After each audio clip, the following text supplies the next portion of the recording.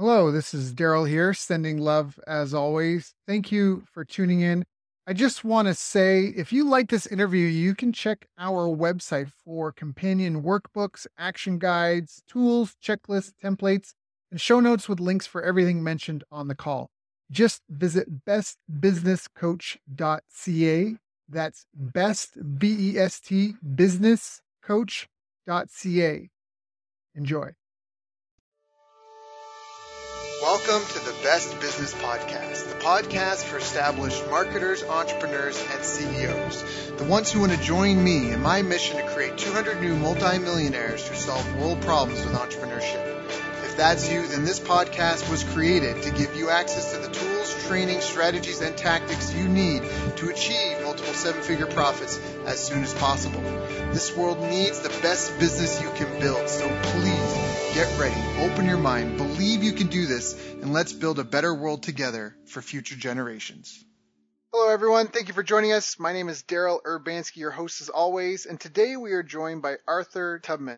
Arthur is an expert in digital marketing and more specifically community building. He specializes in building communities on Facebook and currently has an authority website averaging over 1 million visitors per day, all visits from the 10 plus million person audiences he's built on Facebook. Arthur started as an entrepreneur at the ripe age of 19 while in the grip of a terrible addiction to drugs. In 2009, he launched a tech startup called Free Blog Factory, which was part of a web-based reality show featured on the front page of Orange County Register. He worked with celebrity talent like Hulk Hogan and Alfonso Ribeiro and big companies to create more conversions in their businesses. And now he is currently the founder of D4Y Brand Builder Inc. I've asked Arthur to join us today because building communities and integrating your business with communities around you is one of the most critical skills I think we all need to know. So Arthur, thank you so much for joining us, my friend. How are you doing? I'm doing awesome. Thanks for having me. Excited to be here. Yeah, I'm excited to be here too. Now we touched on a little bit of obviously some highlights of what you've accomplished and celebrities you've rubbed elbows with and even some challenges you had to overcome. But how did you get started? How did you even get into this? Like digital marketing and that? Do you come from a long line of entrepreneurs or? Actually, no. I think I'm pretty much like the first in my family line as far as entrepreneurs go. I definitely consider my dad kind of a pioneer or entrepreneur, like in his own right, not so much in business, but just as far as like being a rebel and stepping out of his comfort zone and doing something different than what everybody else was telling him to do. And what I mean by that is my family was living in communist Russia, and my dad wanted to escape that landscape and move to America so my sister and I could have a better life. And his whole family was against him. He applied to leave in 1974. He was granted permission in 1989. So 15 long, hard years of fighting the government and every single organization you can think of in that country to be able to leave safely with his entire family. And I look at that as, someone that has that type of spirit, that pioneer, the entrepreneur type spirit, whether, it's in business or the personal life. I think it's where I get a lot of, my habits and my instincts and a lot of the qualities that I have as an entrepreneur. I think I get it from my dad. It's awesome. So now, what were some of the biggest challenges you got? You mentioned one, the drug addiction. That's not an easy thing to overcome. But what were some of the biggest challenges in general you faced in your business career and having to figure it all out? I think in the beginning, it was, just getting kind of hung up on the skill sets that I have to learn and trying to be everything, trying to wear every single hat in my own business. And over time, just realizing that there's a lot of key components in running a business, especially a digital marketing agency or really any type of venture that you go out to do. There's some key people that you want to surround yourself with. And you just have to realize that you don't have to be the one wearing every single hat. If there's, parts of the business that you're probably not good at or you're weak at or you don't want to do, there's a high probability you'll never do it. And those parts of your business are going to suffer. Some of the key components, that I'm talking about is like, I don't like design. And so I hired a good designer. I don't like to deal with the finances. So I have a CFO. I don't like to deal with all the operations in the business. And so I hired a COO, operations officer in my company. And, that way I get to really focus on the vision. I get to focus on the strategy. I get to focus on the creativity in driving and scaling the business. And, you asked me about how I got into online marketing, and I got into online marketing really just out of necessity. When I first started as an entrepreneur, I was running a painting company. I got introduced to it by a good friend of mine. During the summer, it was a way to make more money than working as like a camp counselor or Burger King or something else. And it was my first exposure to entrepreneurship. But back then, my marketing consisted of putting out roadside signs, doing flyers, knocking on doors. And as I progressed in my career and started to doing different things, whether it was in the finance world, in the real estate world, it was more the same when it came to marketing. And at a certain point, I started to really kind of burn out. I'm kind of an introvert in general. And so for me to go to a networking event, or for me to, speak at a chamber of commerce, or for me to, do some of these things that kind of take me outside my comfort zone, it was tough. And online marketing was an avenue to be able to, interact and contact a lot more people and kind of, be myself behind the veil to begin with, and then kind of start to reveal myself as I got better with it. So I got into it out of complete necessity. I needed more leads in my business. I needed more traffic. And after a little bit of nudging from a couple of friends, I finally got into Twitter and Facebook, and just kind of started learning the ropes, and just completely self-taught myself through, the school of internet marketing, so to speak, through seminars and workshops and coaches and mentors, and got good at it over time. Right. And that's a very organic path to take. And it sounds like a path that I feel like a lot more people should follow. A lot of people try to over-prepare for their future, but it sounds like you kind of learned what you needed to learn as you needed to learn it. And I think that's fantastic, because I have clients that are like MBA grads, and they're like, now what do I do? It's like they spent 6 years, 8 years trying to go down one path. So when it comes to building the communities and that on Facebook, what you've really specialized in, before I asked a lot, but where do you think people make a ton of mistakes in terms of building an online following? Talk about that a little bit. I mean, I teach hot niche community building on Facebook and also on Pinterest and some other social networks, primarily on Facebook though. And I think that a lot of people, I've had over 10,000 people go through my courses over the last couple of years with learning how to build social communities on Facebook. I think they focus so much on, okay, how do I sell my product or service? And they think about that versus thinking about how do I serve this community, or how do I actually build a mass community of, something in a hot niche or hot interest topic that people are going to want to come and congregate in and, become rabid fans and want to talk about that thing every single day, all day long. And they don't really focus on building something for the mass market. They really just focus on trying to sell their product or service. And I've seen many people, jump on Facebook and they'll build a community of maybe 1,000 or 2,000 people and start spamming their product links and their offer pages and things like that. And that strategy it doesn't work. The reason that I've been so successful with community building is that I focus on my community. I focus on keeping the party alive and well, engaging my audience and reaching more people before I start, jamming products and services down their throat. And a lot of times when I do start to sell stuff, it doesn't feel like a hardcore sale. They're kind of asking for it. They're like, hey, so what is this thing that you use in your videos? Or, hey, what is that thing that you were talking about in this post when we were debating this topic? They kind of want to buy whatever it is that you're selling, and they start to ask for it over time. And I think the biggest mistake people make is that they focus on monetization first, when really monetization, I'm not saying it comes last, but it comes after you've built a rabid community that's hanging on every single word that you put out there.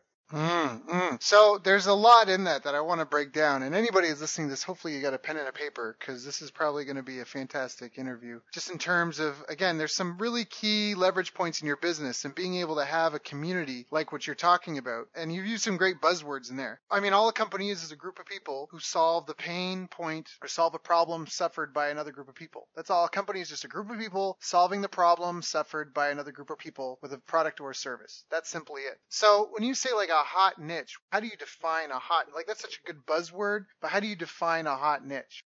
Well, I'm going to give you and your community my 3 criteria for picking a hot niche, and then I'll give you a couple examples of what hot niches are. So there's 3 primary criteria that I follow, and I found throughout the years of doing this that every single time I've broken my own rules or have stuck to 2 out of the 3 or 1 of the 3, my community has flopped and not worked as well as I thought it was when I first came up with the idea for it. So number 1 is it's got to be something that's an irrational passion. And the best way for me to paint that picture is, are you familiar with an event called Comic-Con? Yes. Okay. If you went to Google and you searched Comic-Con, or if anyone's listening went to Google and searched Comic-Con, one of the first images that comes up is these people that are in front of the San Diego Convention Center in downtown San Diego. And they're like, mid-20, mid-30 to 40 and even 50-year-olds dressed up in their favorite superhero outfit. And they're basically congregating at this event talking about the latest and greatest thing in Marvel comics and, all sorts of like X-Men stuff and Spider-Man and Superman. And they're basically like dressed in their favorite superhero outfit. Right. And I don't think I could give a better example than that of showcasing irrational passion. Right. Something to the point where people would travel literally all around the world to this event, meet with their friends that they kind of know physically, and dress up in their favorite superhero outfit and walk around like that for like 3 days. Right. So number one, it's got to be rational passion, right? And again, that could be, superheroes. It could be, health and fitness. It could be biohacking. It could be pets. It could be, culture and gaming and art and all sorts of stuff like that, right? That people are rationally passionate about. They're collectors. They love it. They'll buy everything under the sun as it relates to that topic. And they'll go to every event that's available. Number two is it's got to be social, and it's hard to define social. So the way that I define it is, would somebody wear that thing or a quote from that thing or something about that thing on a t-shirt or on a hoodie or on a mug that they drink their coffee out of every single morning? Is it social? And if they will, then it falls into the second criteria. And if you think about it, like, people would wear like a namaste if they're like into yoga on a t-shirt, or they'll wear a logo of their favorite superhero, or they'll wear like funny, humorous shirts about their profession on a t-shirt. And then number three is it's got to affect at least 1 in 250 people. So it's got to be big enough that it affects 1 in every 250 people, right? If it's like the cliche one that I hear used at workshops is like underwater basket weaving as a niche. I'm sure that's actually a niche. I don't know. But it's too small. It doesn't affect 1 in 250. Right. But the graphic that I think about that I found on Google recently is in 1988, 1 out of every 2 households owned a pet. And as of 2017, 2 out of 3 households own a pet. And that's at least 1 in 250. It's actually 2 out of 3. Yeah. So it affects a lot of people. And so that's why dog breeds or specific dog breeds work really, really well as a hot niche. And so all 3 of those criteria have to be met for it to qualify to be a hot niche, at least in my book, or at least from what I found. And, personally, I have communities of, over 10 million. And between my clients, my students, and everyone that I've taught throughout the years, we've crossed 30 million last week, as far as we can count, with all the different communities that we've built over the last couple of years. And it includes everything from the music niche, politics, entertainment, decades and shows and health verticals and working out and CrossFit, virtually everything that falls into those criteria that I just named. Right. And it's like, I'll give you this example, Daryl, because I think it's a pretty good one. When I first started doing this, my very, very first page was the Walking Dead fan club. And I remember when I first started, I got a lot of crap from some of my friends. They were like, I don't get it. Why are you doing a fan page or a community page around this show that's about the apocalypse and zombies? Like, who cares? Like, what are you going to sell them? How are you going to market your business? Like, what's the point? Like, I don't get it. And what they didn't know, or what they didn't know at the time, is that I'm into survival. I'm into gardening. I'm into kind of, things about living off the land and like preparation and things like that. And who does Walking Dead as a show appeal to? It appeals to the preppers of the world. It appeals to the survival niche. Yep. Right. So a show like that, building a community around a show like that, sure, we're going to talk about the show all day long and the characters and, the character development that happens and what people go through and the emotions and all that sort of stuff. But also when I start to sell, I can start selling survival products. I can joint venture with survival companies. I can sell gardening products. I could teach people how to live off the land, how to start a farm. There's all sorts of vast types of products and services that I could offer to this community once I know what the bridge is. They're just people that are part of this. So what can I sell them? What bridge can I make from what they love, which is The Walking Dead, to what they want, which is being able to live like some of their characters in real life? Got it. So trying to think of some other examples, because that's a great one, The Walking Dead. So survivalists or people that are interested in survivalist products or in somehow being prepared, that makes sense for them. Trying to think, a buddy of mine, he took on a client. It was a band. It was like the Redhead Express or something. It was these 3 or 4 redheaded sisters that played, and he tapped into redheads. That was his whole thing. He started trying to target redheads and build a page around redheads, and then siphon off those fans to their concerts and their YouTube channel and all that sort of stuff. But the core community was about redheads and loving redheads. And I think this was even when Teespring T-shirts was a big deal. I mean, they were selling like redhead T-shirts, right? That was their thing there. So just trying to think of another good example that emulates that. But okay, so all right, so you find like a common ground, a non-threatening, kind of fun space where a lot of people that suffer the type of problem you have or maybe share an interest that you want to provide a product or service for. You build this community around that. And then I guess, so you've identified the hot market, rational passion. It's got to be something social. They wear in a t-shirt and affects at least 1 in 250 people. Probably should even be less, 1 in 100, to be honest. I mean, if you want to give yourself the best chances of success. success. So then at that point, when you say you build the bridge, how do you build that bridge? I mean, the two most important things, and this is partially for the audience, but everybody wants to talk about copywriting and fancy marketing techniques and that, but really a lot of marketing comes down to two things. The audience, the list, and the offer. And that's it. If you got a terrible offer, it doesn't matter who you put it in front of, unless, like you say, it's like, it's a Michael Jordan fan and it's a Michael Jordan toothbrush. They'll buy anything that's related to that topic. Or you have to have a fantastic offer, but it's got to be the right list. You could be the best chef in the world, but if you're offering your food to people who are leaving an all-you-can-eat buffet, they'll be like, man, it looks great, but I'm full. So it's finding that delicate dance between the two. And so I love the emphasis on building the community and being a part of that. I want to help anyone that's struggling in building their community. What would you suggest if you were trying to troubleshoot, or what's the process you go through when you've got someone and, they obviously have some sort of assets in place? How do you troubleshoot the community? Or, you know what I mean? Like when you start with a client, do you start from scratch? Do you take a look at what they're already doing and try to pull the strings together? A lot of the people that we've worked with, they don't build the community. They're focused on building their brand page and getting their product out there. Right. It's a bold move in marketing because a lot of times people don't know your brand. You might have 100, 200, maybe 1,000 true fans that will latch onto everything you say and buy everything that you offer. But if you're trying to go mass market and really scale your business, get in front of more people. And, it's a good question because a couple of years ago, 2014, had a couple guys come to me. I don't know if you're familiar with the brand. Some of the people that are listening might be familiar with it now because it's actually pretty big now. But these guys had a country brand. It's called Country Rebel. And right now, their website is the largest country music network in the world. Are you familiar with Country Rebel? Yes. Yeah. I remember you sent me that before when we first started talking about this. You sent me to their page and you sent me to some other page, and their brand page had more fans than the other page. And forgive me, I don't have it off the top of my head. So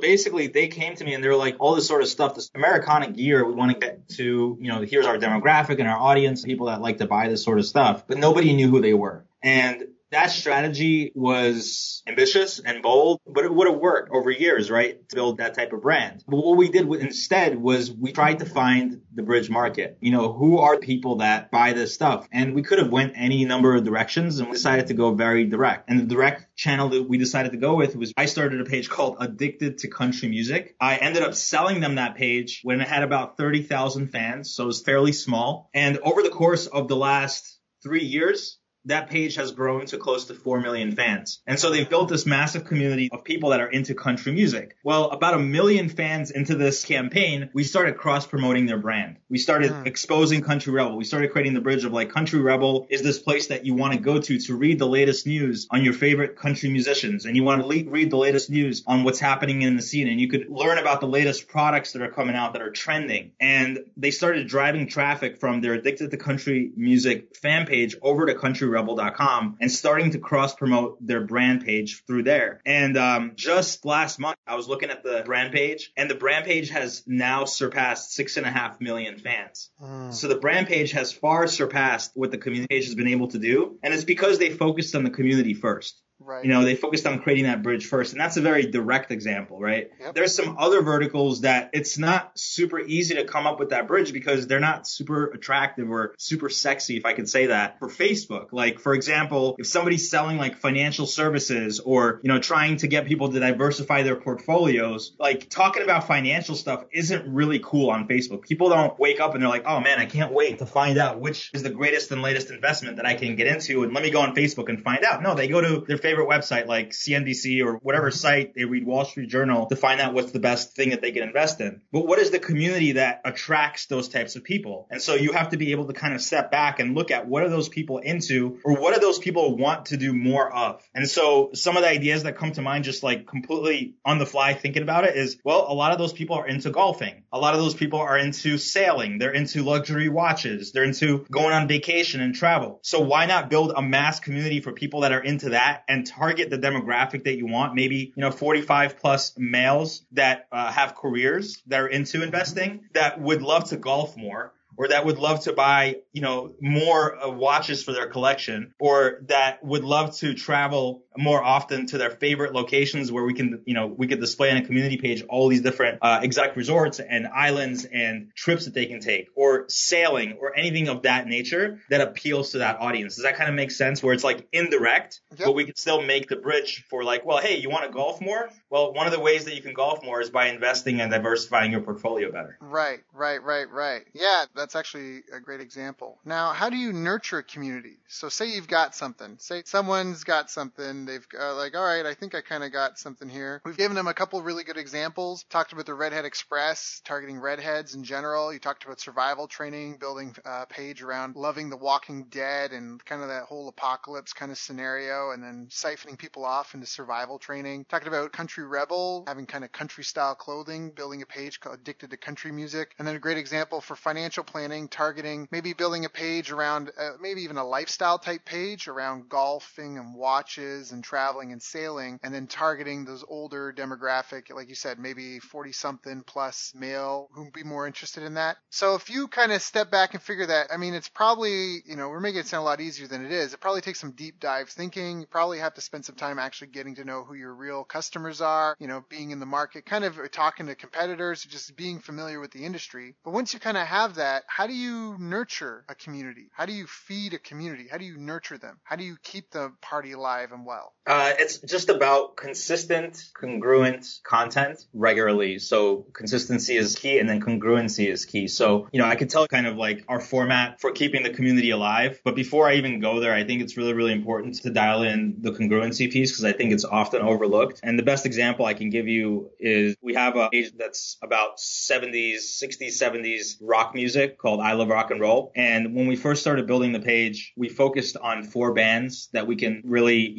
target from a media buying perspective, so we could build an audience for people that are into those 4 specific bands. But at the same time, we can't so let's say that we're buying media for Pink Floyd, Jimi Hendrix, Tom Petty, and The Who. If we start posting content about the Red Hot Chili Peppers or Green Day or some other band in rock and roll, it's not going to work, because the people that we're attracting, they're not into that music. They're into the 4 that I named, right? So congruency is a huge piece of it. Making sure that your content is congruent with the type of people that you're targeting. And of course, doing the research, like you said, on your avatar, your target market is going to be really vital to figuring out, okay, what are the first couple of, bands or influencers or whatever it is that we target to bring into our community. So the congruency piece is really, really important. Once you figure out the congruency and you figure out, okay, I'm going to go after, these verticals, or I'm going to go after these interests to build my audience, then it's about keeping things consistent. And so my formula is at least 8 posts every single day on your page on congruent topics for your community. And to you, it might seem like, oh my God, how am I going to manage that? As a business owner, first of all, you can definitely train people to do this. You can outsource this. And also there's tools out there that help you find, curate, and create content that you can schedule for weeks and months out. And one of the best tools that I can share with folks on the call, which is really, really easy to use, is called fptraffic.com. It's super simple, and it's one of the tools that we use. There's some more complex ones, but that one is like one of the simplest ones to go out there, find content, curate content, and schedule content on your page, so you have consistent content going out every single day on that channel. And then it's not just about putting out these memes and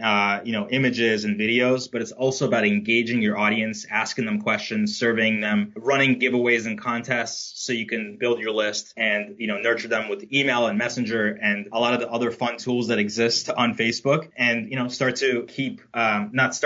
keep the community engaged week and month after month. And a lot of the pages that we run, Daryl, quickly, I hear like the average on Facebook as far as engagement is about 8%, and our engagement is about 100% on a weekly basis. So if we have 100,000 fans, we'll have 100,000 engagements every single week, meaning likes, comments, and shares, for anyone not familiar with the term. And so we're keeping our fans engaged by asking them relevant questions, asking them to get involved in the conversation, and really creating a two-way interaction, right? It's not just like one-way marketing where, you put an ad in the yellow pages or in a newspaper or wherever, and you're like, hoping that someone's going to bite on your ad. It's like putting content in front of them they could actually talk back to and comment and debate and have a conversation with. Right. Yeah, I love that. And I think Facebook is probably one of the best social media platforms for creating two-way conversations like that, as you mentioned. So those are some great tips. Again, if people aren't writing this down, you probably want to get a pen. Really want to consider listening to this interview a couple of times over. So we talked about finding an audience and growing a community around it, something that's going to feed your business at some point. We talked about how to identify a hot market. We talked about how to nurture a community. Now, how do you monetize? How do you monetize that? Say you've built a community, you've got a YouTube channel, or even me, I got a podcast, or you've got a Facebook page, or you've got a Pinterest following, or you've got an email newsletter list, and you've got people that are getting this content on a regular basis. How do you then segue into the monetization?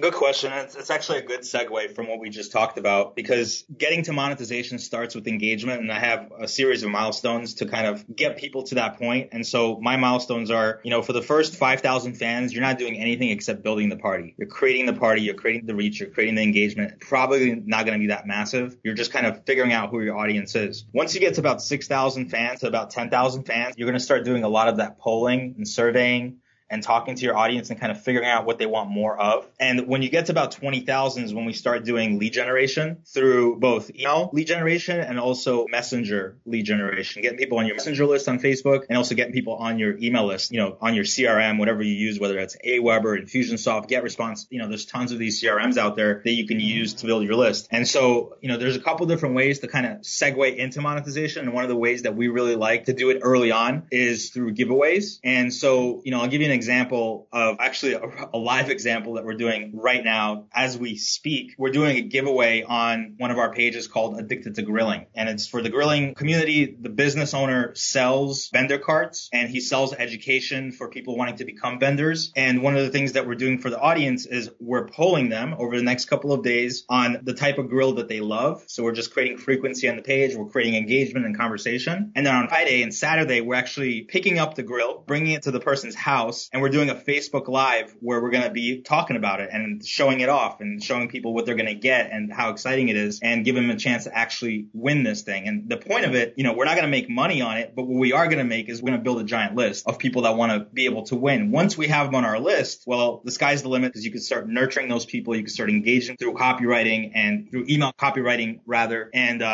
bringing them into your, engagement sequence or indoctrination sequence and, talking to them on that level. At the same time, one of the really good ways to start really monetizing your audience is introducing an avatar or introducing an attractive character on the page, right? So actually having a person on your team or you yourself building the community coming out and saying like, hey, I'm the person behind this because I love this and I want to be able to communicate with you guys and talk to you guys and find out what you want more of so I can share it with you and give it to you and serve you. It's one of the ways that we found works remarkably well, especially with Facebook Live, as popular as it is, and Facebook giving a lot more clout to people creating live video. We have several pages that, where we have an attractive character we've created where the person is going live with the audience every Tuesday and Thursday, every Monday, Wednesday, and Friday, or whatever it might be, and connecting with the audience, presenting them with the product service we're offering that they want them to take, right? But it really all starts with, lead generation, maybe giving people a free report, an infographic, a recipe book, whatever it is as it relates to their business.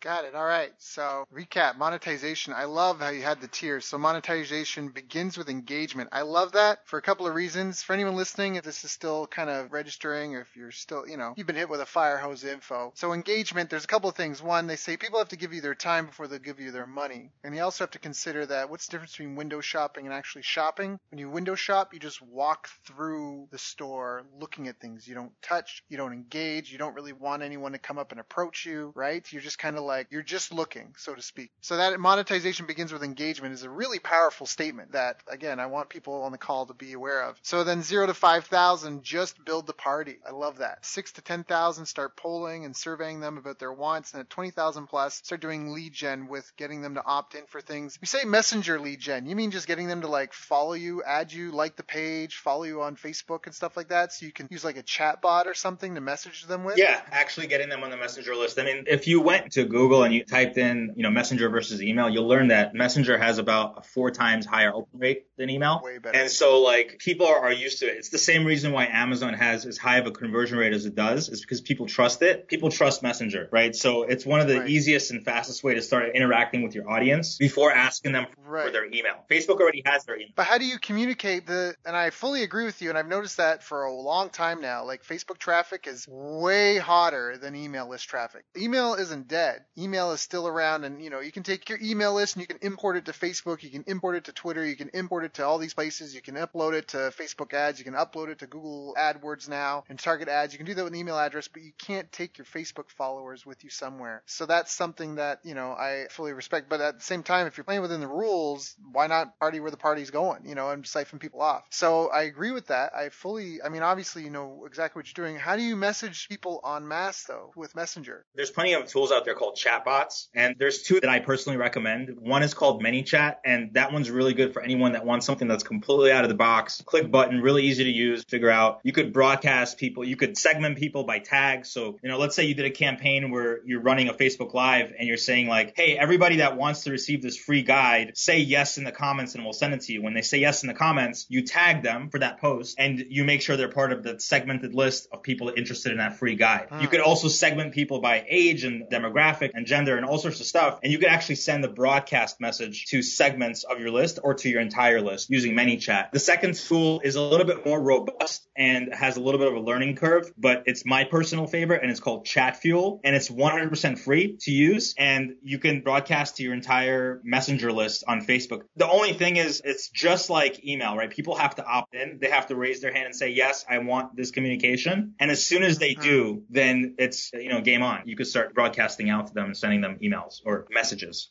Right.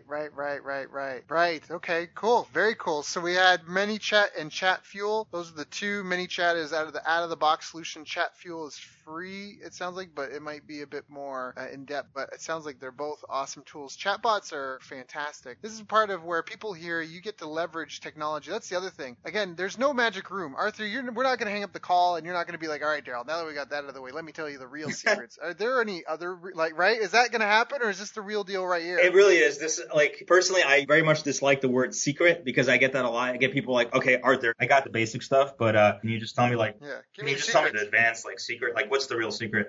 And I'm like, there is no secret. The secret's hard work, right? And it's really funny that you mentioned that because a couple of years ago, I wrote a book or an ebook called The 4 Habits of Success. And the point there is that I don't believe that success is necessarily even about skill sets. I think you can learn skill sets over time. But if you don't have the proper habits, then those skill sets don't matter. If you don't know how to manage your time, it's going to be hard to implement anything that you learn. If you don't know how to manage your money, you can make a bunch of it, but then spend it all and not have anything to move your business forward. If you're not constantly educating yourself and doing personal development, then you're not growing. And if you don't have mentors to help you along the way, then where are you headed, right? So I feel like habits are super important and often overlooked. And I feel like you can learn the skill set, but you better have some really powerful habits in order to implement everything that you're learning as far as skills go. And mentorship, I like that you brought that in there as well, because that's important as well, especially in the entrepreneurial world, because when you're an entrepreneur, the good news is your own boss. The bad news is you're your own boss. And what does it say? As soon as you decide to become self-employed, you automatically have the worst boss in the world. They let you cut corners, let you take extra lunch breaks, let you duck out of work early. They make all these excuses for you. So I think it's really important that, even like you said, that there's hard work. I like that too, the habits, because skills can be learned. I mean, everybody knows, or many people know, the 10,000 hour rule. To be world class is something you have to do it for 10,000 hours. But a lot of people don't know that to go from being a beginner to an intermediate at something, the 10,000 hours is to be a world class expert. But to go from beginner to intermediate, it's 20 hours. So 20 hours of practice on any skill, you can go from being a complete novice to an intermediate. 20 hours of, and that's 20 hours of doing it, not 20 hours of reading how to do a backflip or reading how to play tennis. 20 hours of actually, actively engaged in what you're trying to be skilled at. And that's just so little. That's like a week. In a week, you go from being complete novice at how to build communities to being on your way to building a 1 million person community as well. Just to piggyback on that, if I told you that I tripped, slipped, and fell into this strategy or into the tactic that I'm sharing with your audience, I'd be lying to you. Because the truth is that I've had help along the way. I've had mentorship. I didn't just discover this and decide, okay, I'm going to go build, 30 million fans and teach 10,000 people how to do it. No, I met somebody. I was actually living in Costa Rica and I met somebody that was doing this, and they were doing it completely stealth. They weren't teaching it. And I nudged them and asked them to mentor me probably for 3 weeks before they agreed, and learned from somebody, right? I didn't just discover this. This wasn't a new thing. This was already happening. I just learned it from somebody and applied my own techniques to it, applied my own philosophies to it, created my own milestones and made it my own, right? But everything that I've accomplished up to this point has come through hiring mentors in my business, hiring mentors in marketing, hiring mentors in health, hiring mentors in my personal life. I feel like mentorship is one of the most important habits that you can create for yourself, is hiring people that have been to where you want to go so you can get there faster.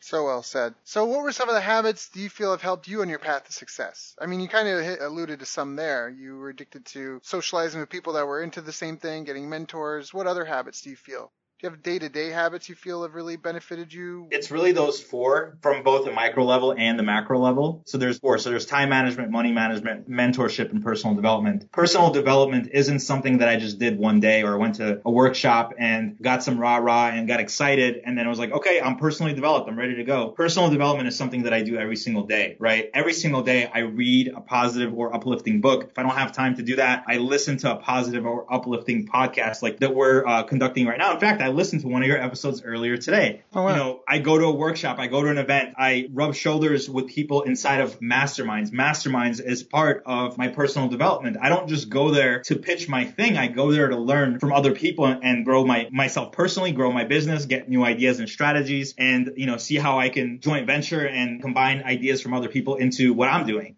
Mentorship. I've had mentors since I started. Since I was 19, starting as an entrepreneur, I had a mentor in that business that has gone down the path that I've been down. Once I've surpassed the level that I felt that he can guide me, I went and found another mentor. I went and found somebody else that can teach me and guide me and show me the way in the career or the business endeavor that I was in. And throughout my career, I've had multiple mentors at any given time, a mindset coach, a health coach, a high performance coach, a business coach, because a lot of these people have wisdom. They have a lot more years on me. Even if it's not years, it's experience, right? There's not enough time in our lifetime to learn everything. And that's why mentorship is so valuable, is because you can latch onto somebody that's devoted their life to their vocation, and you could learn some invaluable lessons from them in just a short period of time by just opening up your mind and listening to them, taking their advice. That's where time management habit comes in, right? I can spend 80% of the time learning, but then I only have 20% of the time to implement, right?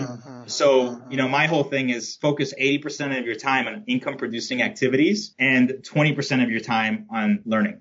So what are some of your income producing activities? You have a checklist or something? Income producing activities could be training a new team member. You know, it depends on your personal strengths. Like I was saying earlier, because there's things that I'm just not good at, or even if I am good at them, I hate them. And so it doesn't serve me to kind of put myself in that position. So every person is going to be a little bit different. But for me, it's, you know, inspiring somebody on my team, having a team meeting, casting vision for a client, having a strategy call with somebody and showing them how they can expand or scale their business. Those are income producing activities for me because I get paid for that time, for that strategy, right? It's putting a lead generation campaign in place. It's putting a monetization campaign in place on one of my pages. It's getting my authority site from 1 million visitors a day to 2 million visitors a day, right? Income producing activities that will help me achieve those goals. I like that. The other thing that I like about your strategy too is it gives you kind of a safe way to scale, because by growing those non-threatening communities, which maybe you have to pay for, maybe it just happens organically on its own, but by growing that, it automatically feeds whatever else you're already doing, you know? So it's a great method. And I think I'll give you another example, Daryl, if that's okay.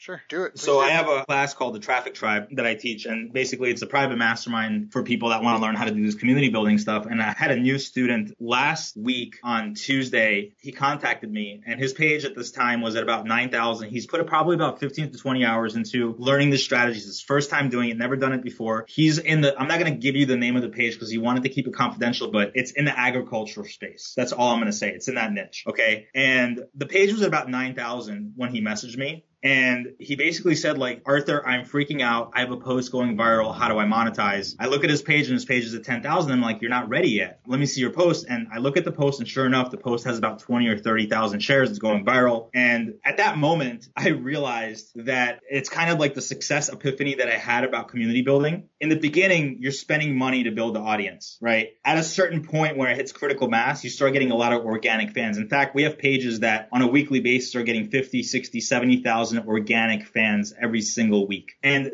I went and looked at that post yesterday. That post surpassed 300,000 shares. Every person that I've talked to and showed the post to was like, oh, wow, I liked that post last week. It's like, you know, everyone has seen it because it's funny and it's viral. It's got 20,000 likes, 300,000 shares, thousands of comments. And guess what happened to his page? His page went from just under 10,000 to over 41,000 in a week organically. He didn't pay for that. Like, that's just organic proof, like social proof. Like, people are excited about that topic and they want to share it and they want to like it and they want to see more posts like that. And when that guy is ready to monetize, he's got an audience that he built a little bit through paid marketing, a little bit through organic marketing, but it's an asset that he's going to have long term, right? He's going to keep building it. That page is going to go from 40,000 to 400,000 to 1.4 million. And it's never going to die as long as he's consistent, he's congruent, and he's putting content in front of the audience that the audience already loves. Got it. That's such a good example. You know, it's funny because if anyone, you listen to one episode, but if you listen to enough, you probably have heard me use the analogy. It's like, it's the equivalent of putting out free bird food every day. And then every day you get a larger and larger community of birds coming to get the free food. At some point, once you've reached like your critical mass, you would be like, hey guys, here's your free bird food. By the way, if you're thirsty, I got bottles of water. It's $1 a bottle. Now, assuming birds had wallets. But I think it's kind of the same analogy here. You've got a pool or a pond or something where you're dishing out a ton of, you've got a hot topic people love to talk about. You've been smart and strategic at the beginning by doing some research and make sure that, like, again, like with the survival training, Walking Dead is a great example where you may not think it matches, but actually it does, because anybody that watches Walking Dead will be thinking about what if that sort of thing ever happened. Maybe it's not a zombie, maybe it's just a war, maybe there is a disease like Black Plague comes back, maybe global warming, right? People die off. How would I handle some sort of scenario? So then obviously that builds that community. And then when you reach your critical mass, like you say, you're surveying them and then you start trying to siphon people off that need greater help. And then by now, your organic thing kind of has a bit of a life of its own and continues to grow. It's like the worm without a fish hook, right? People don't see anything other than the juicy worm. And then, of course, you help the people that need help with whatever your product or service can solve for them. You're really creating your own blue ocean, right? I don't know if you've ever heard the analogy like blue ocean versus red ocean. There's the book, and it's like everyone's fighting for the red ocean, like people that are ready to buy right now.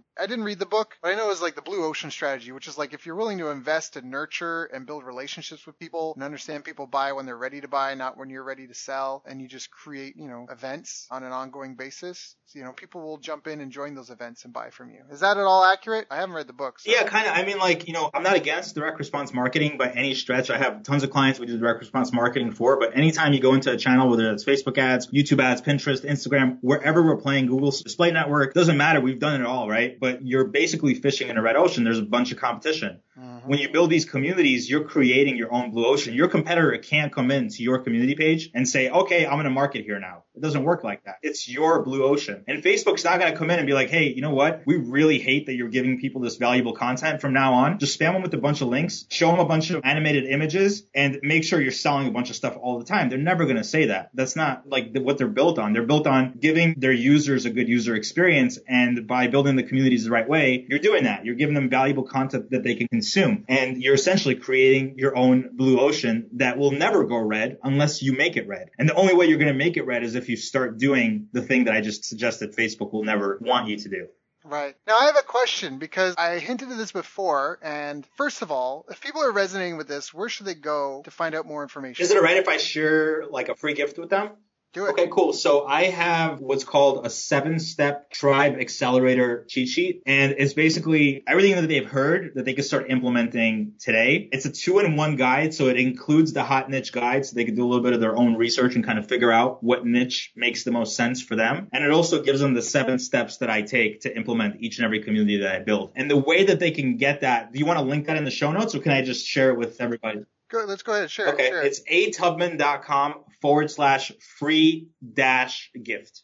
So that's atubman.com/free-gift. So free minus gift. And you go there, you'll see a page. Yep. And you can just sign up and get the 7-step tribe accelerator cheat sheet. Pretty handy. Great. Perfect. Please go get that. If any of this has resonated, I definitely think that's an important topic that every business needs to know. I mean, the business graveyard is littered with world-class quality products and services that nobody knew about. And so being able to find that starving crowd that will be growing and attract more hungry people. It's almost like when you're a kid or whether you still go clubbing now, often people go look to see which lineup is bigger. I know when I was 19, I did security. We would sometimes on purpose let the line build up. Place is empty inside. We're letting the line build up because that's where people are going to choose where to go. And so you can reach a critical mass. I mean, that's all a business is a group of people providing a product or service to solve the problem of another group of people. And so building a community for that other group of people that you're going to serve is a huge, huge, huge thing to be able to learn and continually learn and evolve with. But now, Arthur, I do have a bit of a question. And have you had any issues? Because I got off the Facebook page building bandwagon years ago when I did it with a client, and we went from 30,000 to 300,000 fans. And then January 1st, 2014, Facebook said, if you want to reach your fans, you have to boost your post. And that's what got me off of that, because we'd spend a ton of time, energy, and money building that sort of thing. And beginning of the year, we went from getting 2 million impressions a week to getting like 300,000. And then Facebook wanted us to boost our posts. And that kind of went its course, and I don't know where things have landed now, but obviously you're doing fine. It hasn't bothered you at all. So I don't know if you could speak to that at all, because, you know, we were doing something similar. We were posting a few times a day. Sorry, I know I'm like putting you on the spot, but we were posting a few times a day doing that. We built it. It was doing great. But then we had that issue. And have you had that issue? Have you troubleshooted that issue? Do you have any insights or recommendations for anyone that's worried about that sort of thing happening to them? Yeah, I actually did run into that issue, and I remember that being an issue in 2014. And it's when Facebook started like really throttling reach. And I don't believe in boosting posts. Yeah. I actually have a saying internally in my mastermind that goes, friends don't let friends boost posts. Look, I'm not against page post engagement ads and, you know, creating a little bit of paid marketing behind a post that's going viral, just against using the boosting feature just because it's got a pretty sizable tax on it that I don't like seeing anybody have to experience. But the way that we got around the reach issue is we started focusing really, really strongly on what I now call the congruency doctrine, and really giving our audience the user experience they first came there for, and not over diversifying our page, right? So if we know that they respond to a certain type of joke or a certain type of meme or a certain character more than the other character or a certain type of story, or they like to talk about a certain topic, we're going to give them more of that. And so if I see that a page reach has gone down, and it happens from week to week, then I have a whole folder for each one of my pages of all of the magic posts, as I call them, that I know that I can put up and in 10 minutes get 1,000 shares or 1,000 likes or 1,000 comments, depending on the type of engagement post that it is. I will pull that out of my safe. I'll pull that out of my library, and I'll post it to that page to get people back to where they were. And that's, being rabid and engaging and loving the thing that they originally came there for. Got it. So it really comes down, Daryl, to congruency and consistency. And I experienced that when it first happened. And the reality is that algorithms are going to change. Yep. And I think that the Facebook algorithm has changed, it feels now like it changes like every 2 to 3 weeks. And it just comes down to, reading the news, adapting to it, making changes and making adjustments, but remembering that you still have to kind of stick to the basics of what the platform is and what Facebook's ultimately trying to do. And that's give their users a good user experience. Yep. I love it. And I think that's a very great answer. And I apologize because that was totally unscripted. And I mean, for people listening, we don't necessarily script the podcast at all. We've got some questions we sometimes use, but it was because it was something I didn't know if you'd have an answer for or not. And it is a big problem a lot of people face. But I think you're totally right. And I think this kind of goes back to what I remember hearing. I mean, I've been in the internet marketing world for a while. And I remember in the early days, people talking about Google and like search engines and, and the Hummingbird release and the Penguin and all these things. And the reality is that these services aren't going to slap you or punish you for delivering relevant, timely, interesting stuff people want. To people that want it. Now, will they slap you for pushing stuff that's relevant, timely, and interesting to people who aren't interested on that topic? Yes, right? They're going to slap you for pushing things that aren't timely, aren't interesting? Then yes, of course. And so I think that's probably the best way, like you say, to focus on congruency more. And I loved how you mentioned that you got a little portfolio of swipe posts or magic files. I have one. I'll share one with you after the call. It's a post that I shared. This is back in the day. It got shared. Now, it wasn't like hundreds of millions, but for me, on my little, my newly formed Facebook account, I got 1,000 shares, and it's something I actually look at on a regular basis. I'll send that to you. Maybe it's helpful or not, but I think what you've shared with us today is extremely invaluable. I think everyone listening to this call probably wants to listen to the call to a couple of times. They also probably want to go check out atubman.com/free-gift. That's free-gift. Go check out the 7-Step Tribe Accelerator cheat sheet. Arthur, is there anything that I didn't ask you that I should have asked you? I think that we had a really good call, and I think that at the end of the day, you could learn this strategy and you could be like, okay, this is cool. I could see myself doing it. You just have to take massive action if you're going to build something like this, if you're going to build a community, you're going to build an asset. And, like you just mentioned, you're not going to get slapped for doing something white hat, something that people want. So, download this Tribe Accelerator cheat sheet that I'm sharing with you. Start doing some research. Feel free to reach out to me personally on Facebook. I'll take questions from people here and there and kind of help and guide you along the way. And if you show me that you're an action taker and you're willing to take massive, consistent action, you're going to have success with this strategy. So I encourage everybody to kind of, dive in, see if it's something that would work for their business. And if you think it would, I'd love to chat with you at some point and steer you in the right direction. That's awesome. Arthur, thank you so much for joining us today. I know I really enjoyed this call. I took a bunch of notes. I know our listeners will as well. I get people reaching out to me on a regular basis, and I know this is going to be one of the good ones. So thank you so much for sharing us. I know you've got millions of people that you could have been tending to, but you came to help tend to my community instead. So thanks, man. I appreciate you for that, and I know you're doing good work, so thank you. Thanks for having me. I really appreciate it. You've reached the end of our interview. Now, first, let me thank you for listening. I appreciate and respect you more than you'll ever know. And now I'd like to ask you a couple of questions. First, what 3 lessons did you just learn? What 3 aha moments just jumped out at you? Second, what can you implement for yourself and your business in the next 24 hours? Third, what can you give to someone else to help you with, or give to them to just do it for you? Whatever it is, remember, taking action is the secret sauce to results. Now, if you think this interview would be helpful for a friend, please give them a link to it. It'll help them and it'll help me too. I'd also like to invite you to help me find out more about the challenges you're facing, your dreams, your goals, and how I can help you overcome what's holding you back. We both do better when we know better, and your success is my success. So please reach out and interact. You can visit our website, bestbusinesscoach.ca for Canada or California, where I'm from and where I'm living. You're welcome to also try out one of our paid programs. You can find us on YouTube, Facebook, and pretty much every other social media channel you can think of. You should also subscribe to the podcast, and if you're enjoying them, please leave us a nice review. It really helps.